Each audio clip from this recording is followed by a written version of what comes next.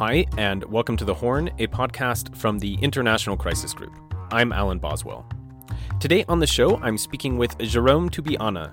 Jérôme is a writer, researcher, and formerly a senior analyst on Sudan for us at Crisis Group. He's here to help us understand the rise of Sudan's paramilitary rapid support forces, which is now caught in the raging battle for Khartoum against Sudan's regular army, and the RSF's leader, General Hemedti, whom Jérôme first met in 2009 in Darfur and has covered extensively since. Jérôme, thanks for joining us. Hi. So, obviously we have a horrendous situation in Khartoum, and the best reports we get now seem to indicate that the paramilitary rapid support forces under General Hemedti more or less controls much, if not most, of the capital. We have had talks between the army and Hemedti's side start in Jeddah, Saudi Arabia, but the ceasefires have continually broken down since the beginning of the conflict. We'll get to the history of Hemedti and the RSF in a second. But first of all, I wanted to start off just based on your conversations with Hemedti and others. What do you think Hemedti wants? Well, it's not clear, but he certainly wants more power, but he also wants some safety for himself personally, but also for his people, his force, his economic interest, and of course his political interest. And of course, for Hemedti, as for many players in Sudan, the three layers are connected. I mean, it would be very difficult for him to envisage a political future and maintain some economic interest without his force. So, especially now, because he's felt threatened, and part of the current fighting is actually a response to an accumulation of threats, not only from the army, but also from politicians within the center, from various backgrounds. But for the moment, it's really uncertain, especially in the context where the army is actually having quite maximal demands. And such demands like for the RSF to evacuate Khartoum, I mean, it's very difficult, I think, to accept, because for them, their presence in Khartoum and their control of some strategic areas in Khartoum is seen as a key to their own survival. So that is why negotiations in a context of a very strong lack of trust is very difficult to ensure.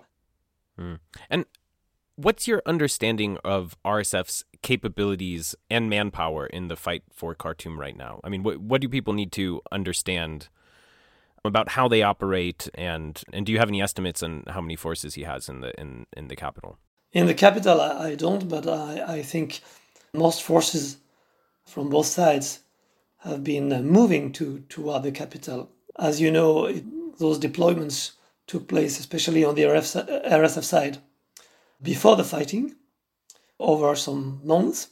I mean, it even started during Bashir time. The RSF gradually deployed to Khartoum for different reasons.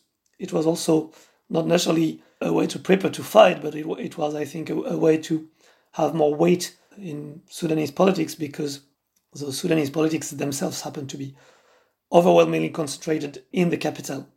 And so if you remain in Darfur for the RSF or any other force, you won't have much weight. What's happening in Darfur was largely seen with a lot of indifference in the capital. So moving to the capital was first a way to have influence, and then to also threaten those in the center that there could be fighting, not necessarily to fight. And then, unfortunately, fighting took place, and more forces were deployed to the capital from both sides. So I don't know how many. What we know roughly is that the RSF may be all in all above 100,000 men, and the regular army may be more than double than that. So there's clearly no balance, and of course the RSF also doesn't have aircraft and heavy artillery. This is all the monopoly of the regular army. But the RSF strength maybe is its mobility, tactics mirroring those of the Darfur rebels from the beginning of the conflict in Darfur in 2003, very mobile, with light forces. So this is why actually Bashir gave them that much power to fight the wars in the peripheries, because the army looked stuck in old infantry artillery tactics with little mobility, which is the reason why they were often defeated by much more mobile rebel forces. So it may be a strength. I'm not sure how much it's a strength in urban environment like Khartoum, but somehow it seems it was a strength, benefiting from some surprise effect to take control of key areas. And of course, there was preparation. The RSF clearly prepared, especially to target airports, because they knew that with full air power from the regular army, it would be very difficult for them to survive. And they positioned themselves in locations where they are not easy to be dislodged from. Who is supporting Hemedti? And where is he drawing his manpower from? Does he have much support even among his own communities in Darfur? It depends what you consider to be his own community. I mean, he tried to get support from all Darfur, including non-Arab communities, and he recruited some, but not that many and not that much at senior positions.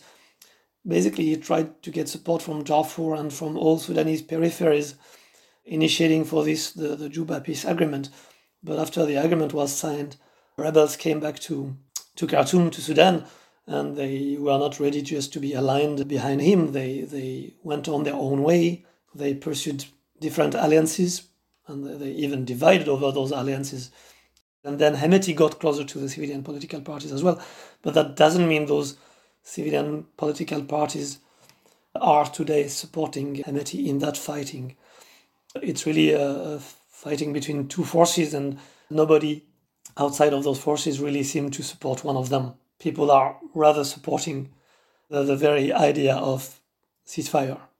And if you estimate his forces at 100,000, where would most of those be from? Well, many are from Darfur and from Darfur Arab communities, but not only, because he also had some success in recruiting from other communities in the peripheries, including Blue Nile. But still, you may think the core of them is from Darfur Arab communities. High ranks are from his own tribe, I mean the Maharia tribe in Darfur. And then you may have thought other Arab communities were not that happy within the RSF, including for this concentration of power within his own tribe, clan, or even family.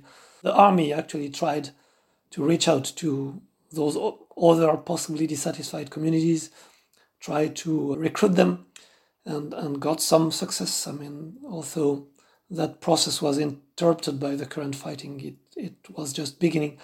But still, after the fighting started, you didn't see even those communities who appeared not that satisfied by the RSF to defect or to support the army against the RSF. I think today, Darfur, Arab and non-Arab communities, for most of them, they don't want to take part in that fighting. I mean, most people in Darfur, including Arab communities, think Darfur already suffered too much. Darfuris have been warning from this fighting for a long time. They warned, including members of the RSF, members of the rebel, civilians, warned that the next fight will be in Khartoum, will take place in Khartoum, and that it will be between the RSF and the army. You could even say between the periphery, between Darfur and the center. But still, people were even hoping or thinking that fighting should be in the center so that Darfur would be spared. Actually, only the first part of that prediction took place. Yes, the fighting concentrated in Khartoum. What people were hoping for, which is Darfur to be spared, did not take place because there was still a lot of fighting in Darfur. So let's go back quite a bit and talk about the origins of, even before the Rapid Support Forces, the origins of the Janjaweed, of Hemedti within that. So how did Hemedti and, what's currently the Rapid Support Forces, and how did this process in which they started to rival the state itself, where did that begin? So there's been always a history of Sudan recruiting proxy militias as auxiliaries to the regular armed forces to fight wars in the peripheries, beginning with South Sudan, just because the army was not doing that well. And so they were recruited and chosen by ethnicity.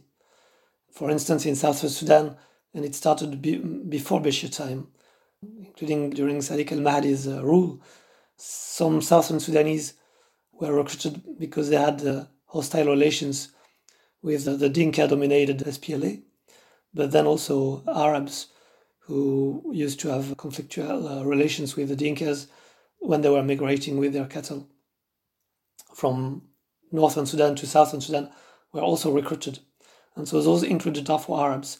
So when the war began in Darfur in 2003, quite immediately came the idea of recruiting Darfur Arabs. First, because the rebels were mostly non-Arabs, but also because some Darfur Arab politicians represented in the Bashir government basically convinced Bashir that it was the best tactic. Well, you have to remember that when the war began in Darfur in 2003, rebels were very few, but they actually had some victories, including a surprise raid on El Fasher airport, where the government aircraft was actually destroyed. And it was a humiliation for the government, for the Bashir government and for the army, so that there was some room for some local politicians to propose their services. And so, though the Arab politicians were successful in getting that done, in getting Bashir to take the decision to enlist massively Arab communities, in particular camel herders from North Darfur, into militias, which were nicknamed Janjaweed, but they were quickly integrated into various forces, including chiefly the border guard. And that was it. I mean, those people were mostly uneducated. They were easy to recruit. The main aim of recruiting them was actually to make sure that they would not join the rebels. But still, there was some dissatisfaction among them. And so gradually, some of them started to get closer to the rebels. And Hemedti was actually one of them. At the beginning, he was part of the border guard, but he was not a very senior person in the border guard. And so for 6 months, he actually claimed to be a rebel himself with others as well. But then, if you discuss with Darfur Arabs, including from Hemedti's own tribe, they will really just tell you that there was no particular reason why they could not imagine him rather than another one could rise to such a high level within the Bashir regime in such a quick time. What happened is after being 6 months a rebel, he came back to the government fold, and then in 2013, while there was actually even more dissatisfaction within the ranks of Darfur Arab militias and communities, he presented himself as the less disloyal and was able to meet Bashir and to get his trust. So he was chosen to head the Rapid Support Forces. It was at that time a relatively small unit, maybe 6,000 men, but it was clearly shaped as a counterweight to the regular army under the intelligence service. And then trust between Bashir and Hemedti grew, and it was put directly under the presidency as a Praetorian Guard for Bashir against the army and even against the intelligence, would they decide to get rid of Bashir. Hemedti had a strong freedom actually to recruit and give ranks to whom he wanted within the RSF. And what is Hemedti himself like? You know, when people talk of General Burhan on the other side, you know, they speak of someone who never necessarily showed much ambition or a sort of trajectory to the de facto head of state role he has now. But on Hemedti's side, people often describe him as, you know, someone who is, you know, perhaps had outsized ambition from the beginning and wore that on his sleeve. So how would you describe him personally? About ambition itself, it's really difficult to know if someone has ambition and which ambition. What's sure is Hemedti, when you meet him, if you compare him to the classical Sudanese army officer or even militia leader, is quite open and is quite easy to discuss with, and of course he will try to give the best image he can, and sometimes with success, sometimes he can be counterproductive, I would say, as everyone. But he would be rather open to tell you about his past and how he actually made it to the top. So he's much less secretive, if you want, about the facts from the past than most military leaders in Sudan. Did not have the chance to have much education, was educated in the bush, and he even explained sometimes that it was also sometimes an asset, or that, his family, his clan were nomads with roots in Chad. He was certainly frustrated that that was actually used, including in the center's media, against him. And then discussing about the future is, of course, more complicated. I mean, certainly he would not necessarily tell you his plans. But when I met him, he was also quite honest that he felt under threat, and that he, as he mentioned also recently in another interview with another observer, that he felt he was in a central position, but certainly also threatened from both his left and his right. And when he said the left, he meant the civilian political parties. Also, he made some efforts to get closer to them, including at the beginning of the revolution and more recently before the current round of fighting. And then he said, also threatened from the right, and certainly from the right he means the former regime, because the former regime, including some army officers, would never forgive him to have actually toppled Bashir, and also would probably never forgive him to being indeed an educated militia leader from the peripheries, to have risen to the point that he could actually challenge the army hegemony. And how did Hemedti grow to be so wealthy? Obviously, I think people they see a militia leader turned into more of a paramilitary than a militia leader. But how did he become such a businessman at the same time? He started as a businessman, and not a very big businessman, but gradually quite successful businessman. And clearly, I think if he and others among his brothers had an ambition, I think more than a political or military ambition, their initial ambition was to be successful businessmen.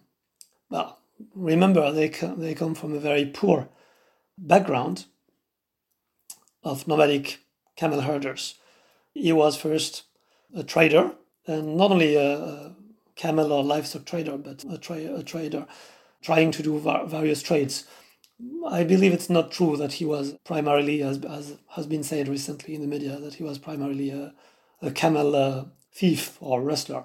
He was, I would say, a regular trader. I met him once in his furniture shop in Yala, so more in the regular business. And then he turned to gold. So Hemedti thought that the territory where his tribe and his militia had settled could be potentially quite wealthy, and it turned out to be true. He was also quite smart in understanding, maybe before other Arab militia leaders in Darfur, that if you want to make wealth from gold, you don't necessarily need to fight and make a mess and to control of the gold mine, and that a gold mine which lies in a peaceful area makes more money. So that's how he got his wealth, his private wealth from. And then, of course, he played a key role after 2016 when there was war in Yemen, and the Saudi led a coalition, an international coalition against the Houthis in Yemen. And both the RSF and the army sent troops, the RSF under Hemedti and the army under Burhan. And of course, there were payments for those troops by the Emirates and by the Saudi. Of course, it was also very interesting in political terms, because then both Burhan and Hemedti were working together at that time, and they could link with Saudi Arabia and with the Emirates and propose themselves as non-Islamist replacements of Bashir. Before we get back closer to the current day, you wrote a long, fascinating essay exploring the role of drought and climate change in Darfur, how it affected certain communities like the Zahawa and some of these Arab nomads in terms of displacement and root causes of the conflict that later broke out in Darfur. When you think about the sort of trajectory of the RSF, many people sort of point to the gold, as you mentioned, as a key factor. To what degree do you see climate change as really a key part of the equation when it comes to how these Janjaweed got formed and eventually ended up in a place like Khartoum? Yeah, well, there's certainly the climate and successive droughts. Darfur was very, very much affected, especially in the 1970s and 1980s.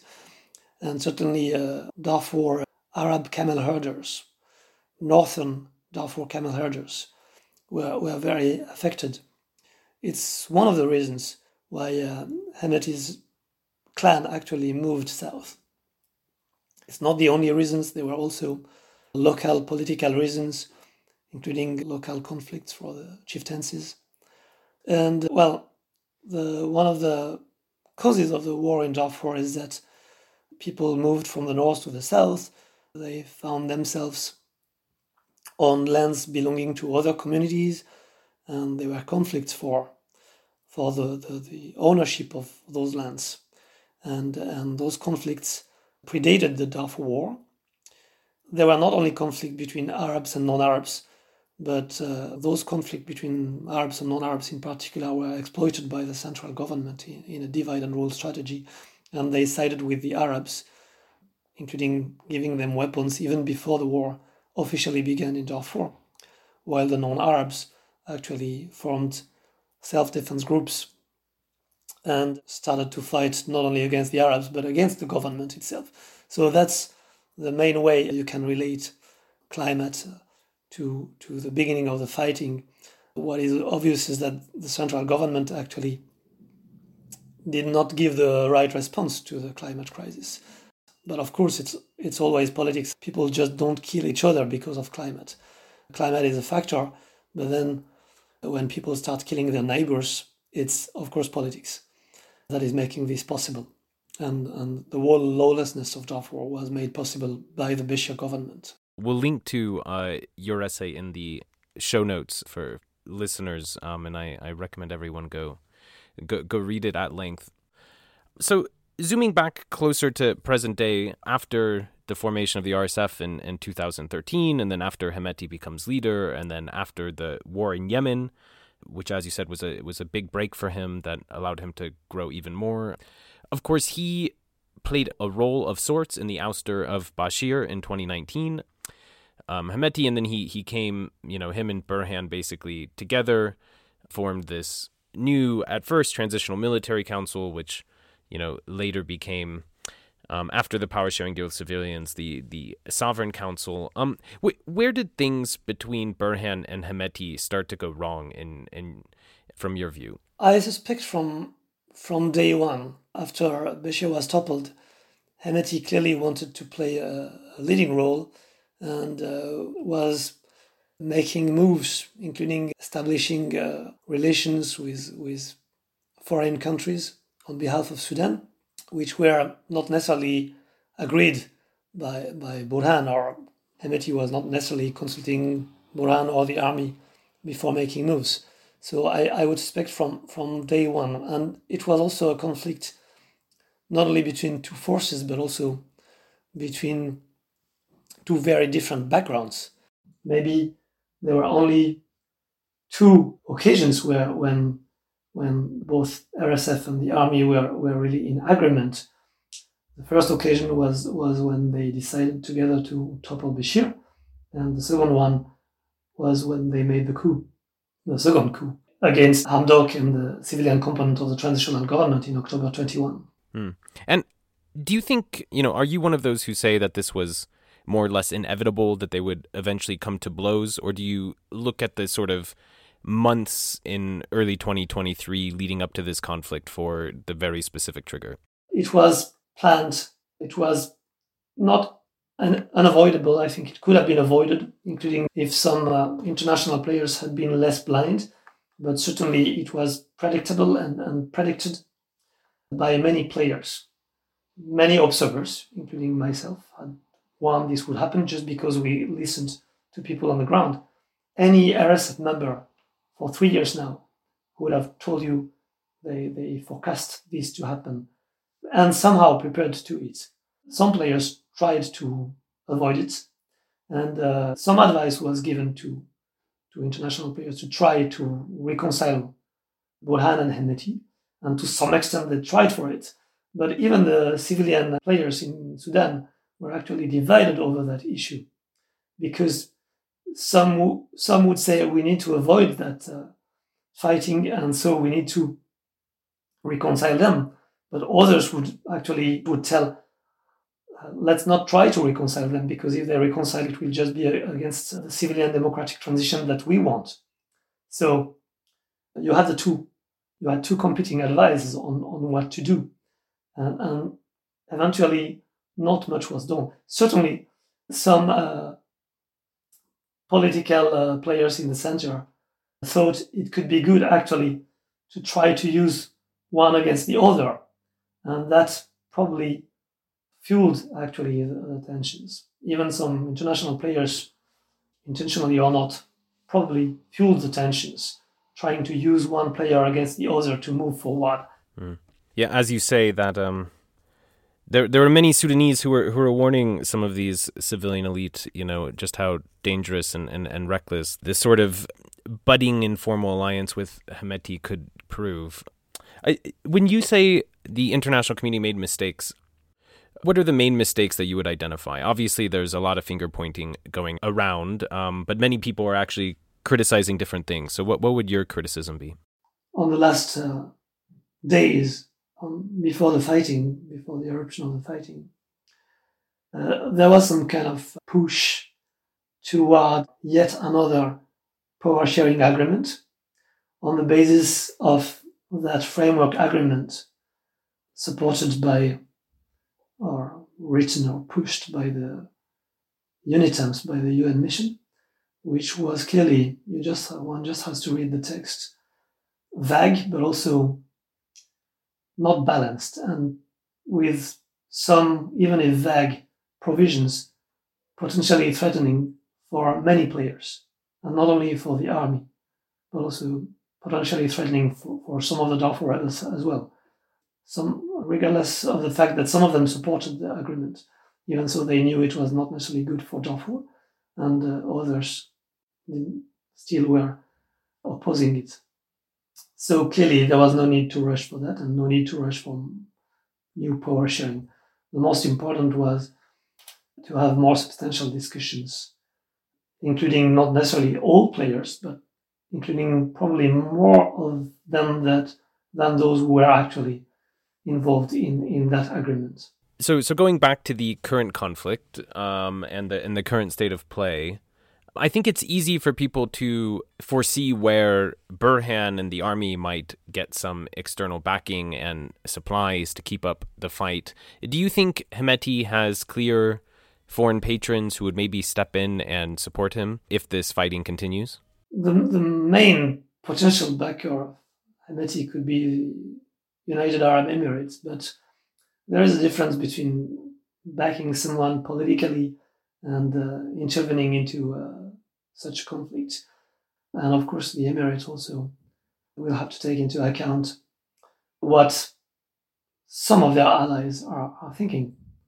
Some of their friends, including the United States, Saudi Arabia, Egypt, may also put some pressure on the Emirates not to interfere, but also I think there are many states which were interfering de facto politically or were somehow biased or having preferences in Sudan before the fighting, who hopefully may give it a second thought before interfering or intervening in the current situation.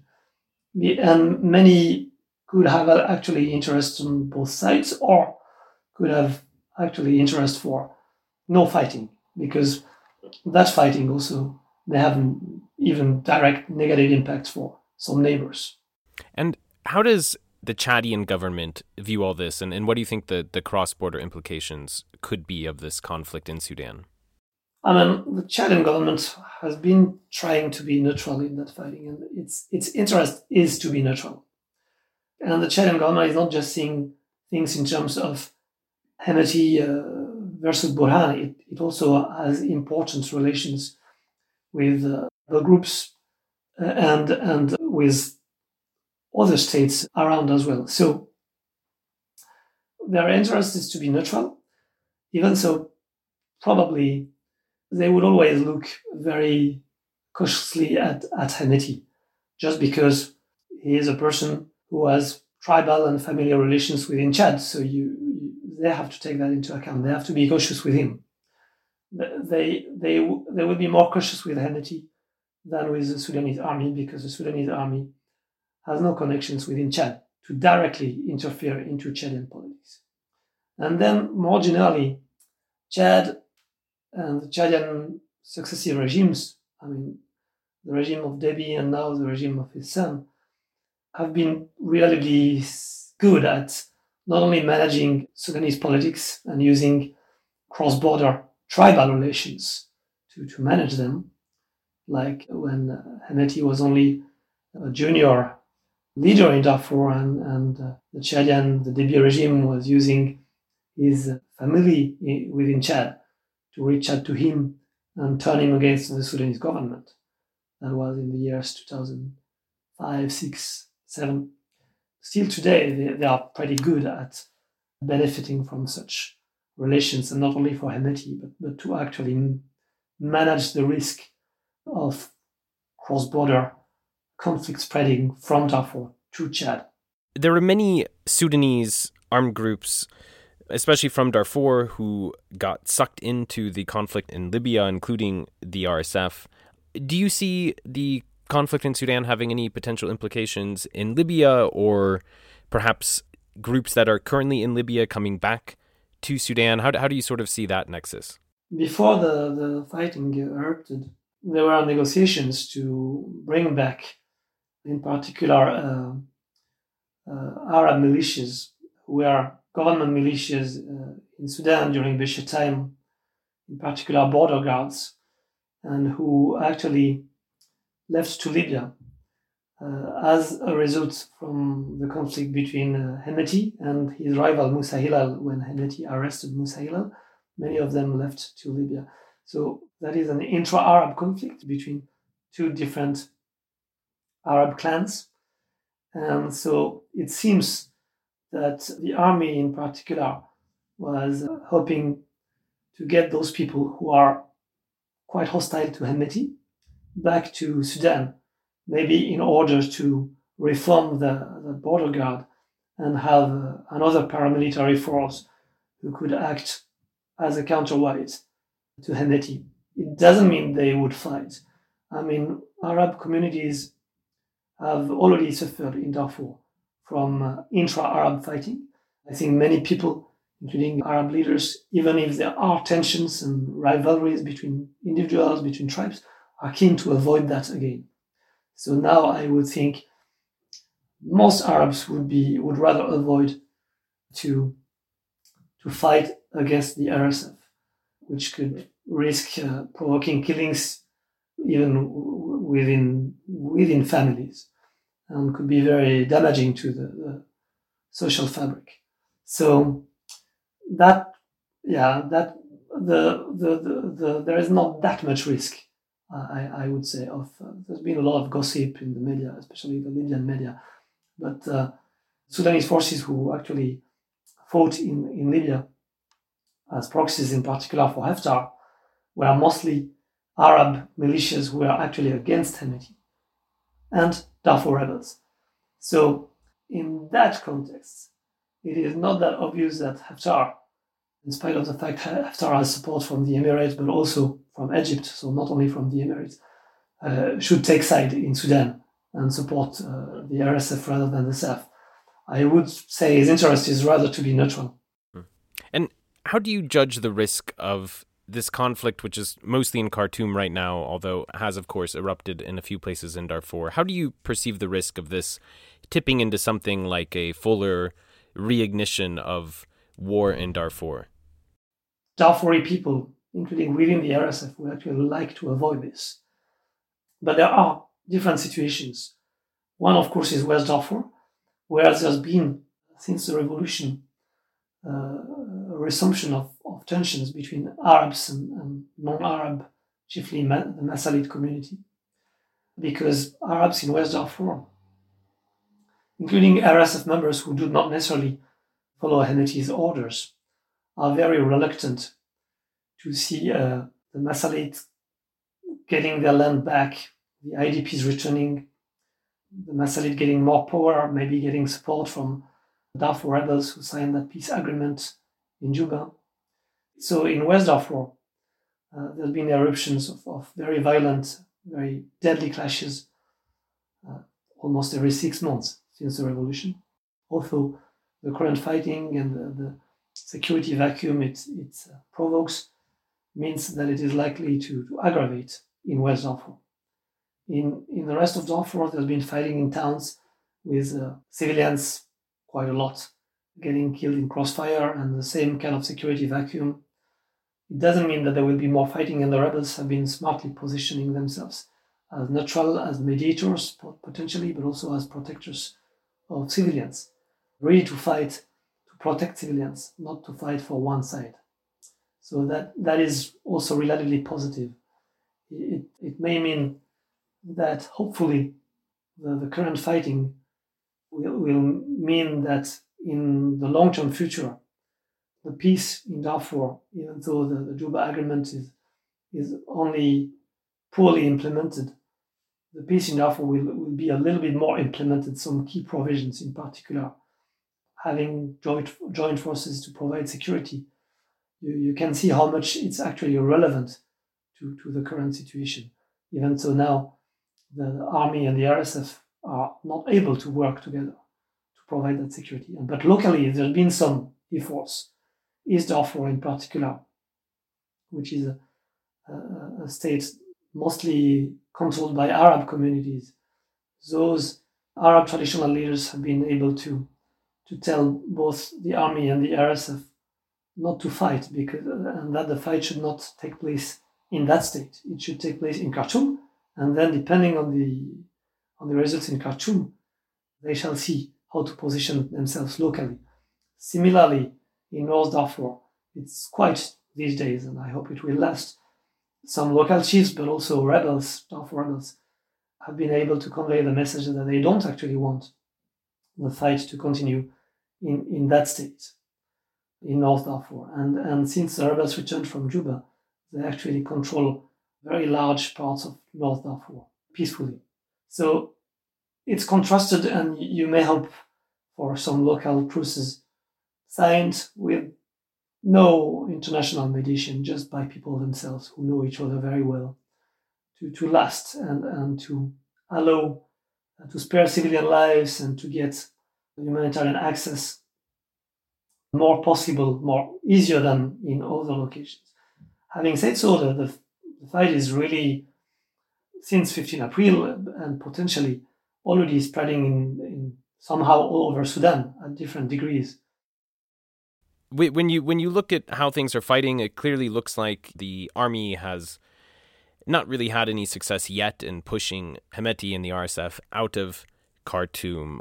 What sort of endgames are you looking at, and how do you think about this question about, how do you resolve the RSF problem in Sudan, this sort of paramilitary force which has continued to grow and grow?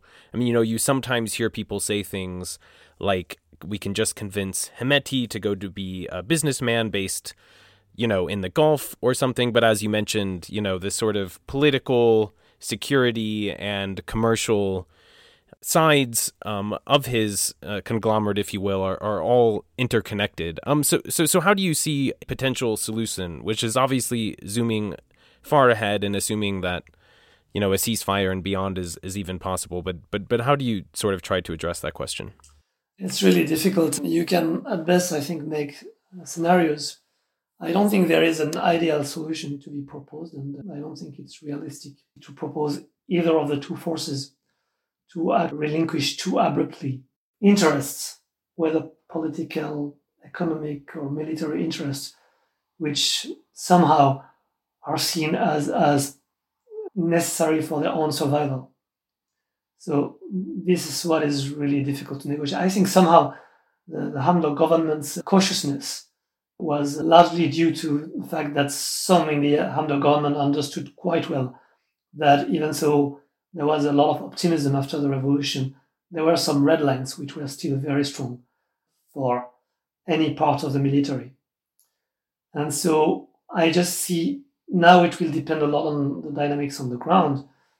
If you have a scenario, you have a scenario or two scenarios by which one of the two forces would actually win.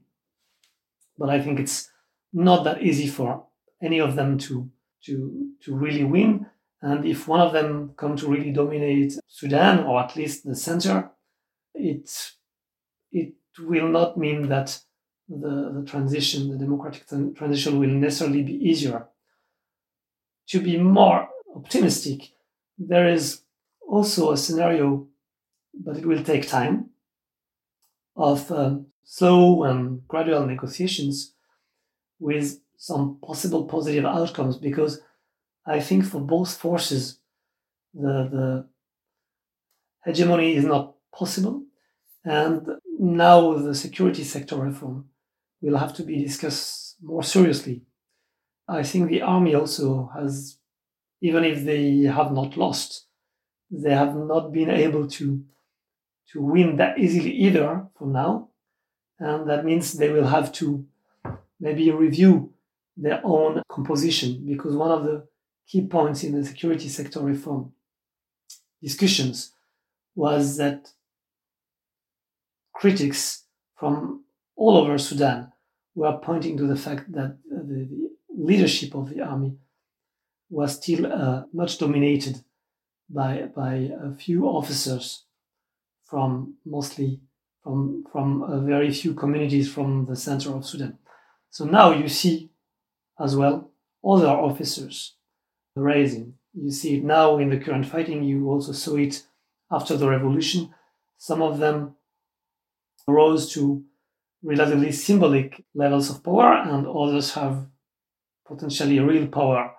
And one of the reasons, actually, the army seems to be managing to have their soldiers still mobilized for that fight, even though many of those soldiers actually come from the peripheries and are not necessarily feel represented by top officers from the center.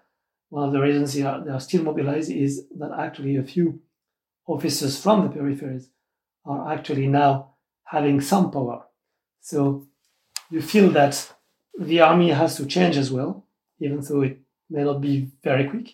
And that could allow proper integration from other forces, including the RSF, but also, crucially as well, the Darfur rebels. But it will take a bit of time. And do you think ultimately Hemedti would be willing to integrate his forces as he agreed to technically, although on a very long timeline? Well, I think he was also trying to earn some time, and that's kind of understandable. But now the discussion about integration will have to start again from the scratch, because the trust has been broken, and now Hemedti has another argument to delay integration or to ask for more time, because his thinking is certainly okay. And what would have happened to me if I would have accepted to integrate my forces in 2 years? Maybe I could have lost everything. So basically, Sudan has also a history of bad security arrangements with rebel movements losing all power and being unable to integrate, but a very few soldiers and even less officers. By the way, it's interesting today that still a few among rebel movements in Darfur who signed earlier peace agreements, whose main, peace agreements whose main provisions were actually those integration promises. A few of them were integrated in the army, and a few others later on in the RSF. Sometimes they are originally from the same rebel movement and from the same tribe. And now you see both of them fighting and playing key roles on both sides, for the RSF and for the SAF. So, well, I don't know what that means in terms of integration successes, but still it shows that when people integrate, they seem to remain loyal to their forces, regardless of the fears that the institutions are still having on the new recruits who join institutions through peace agreements rather than through the classical process. Thanks so much for coming on and for that conversation. Great to finally have you on the podcast. Thanks for listening. The Horn is a podcast from the International Crisis Group. I'm Alan Boswell, and our producers are Mae Francis and Ida Holly Nambi.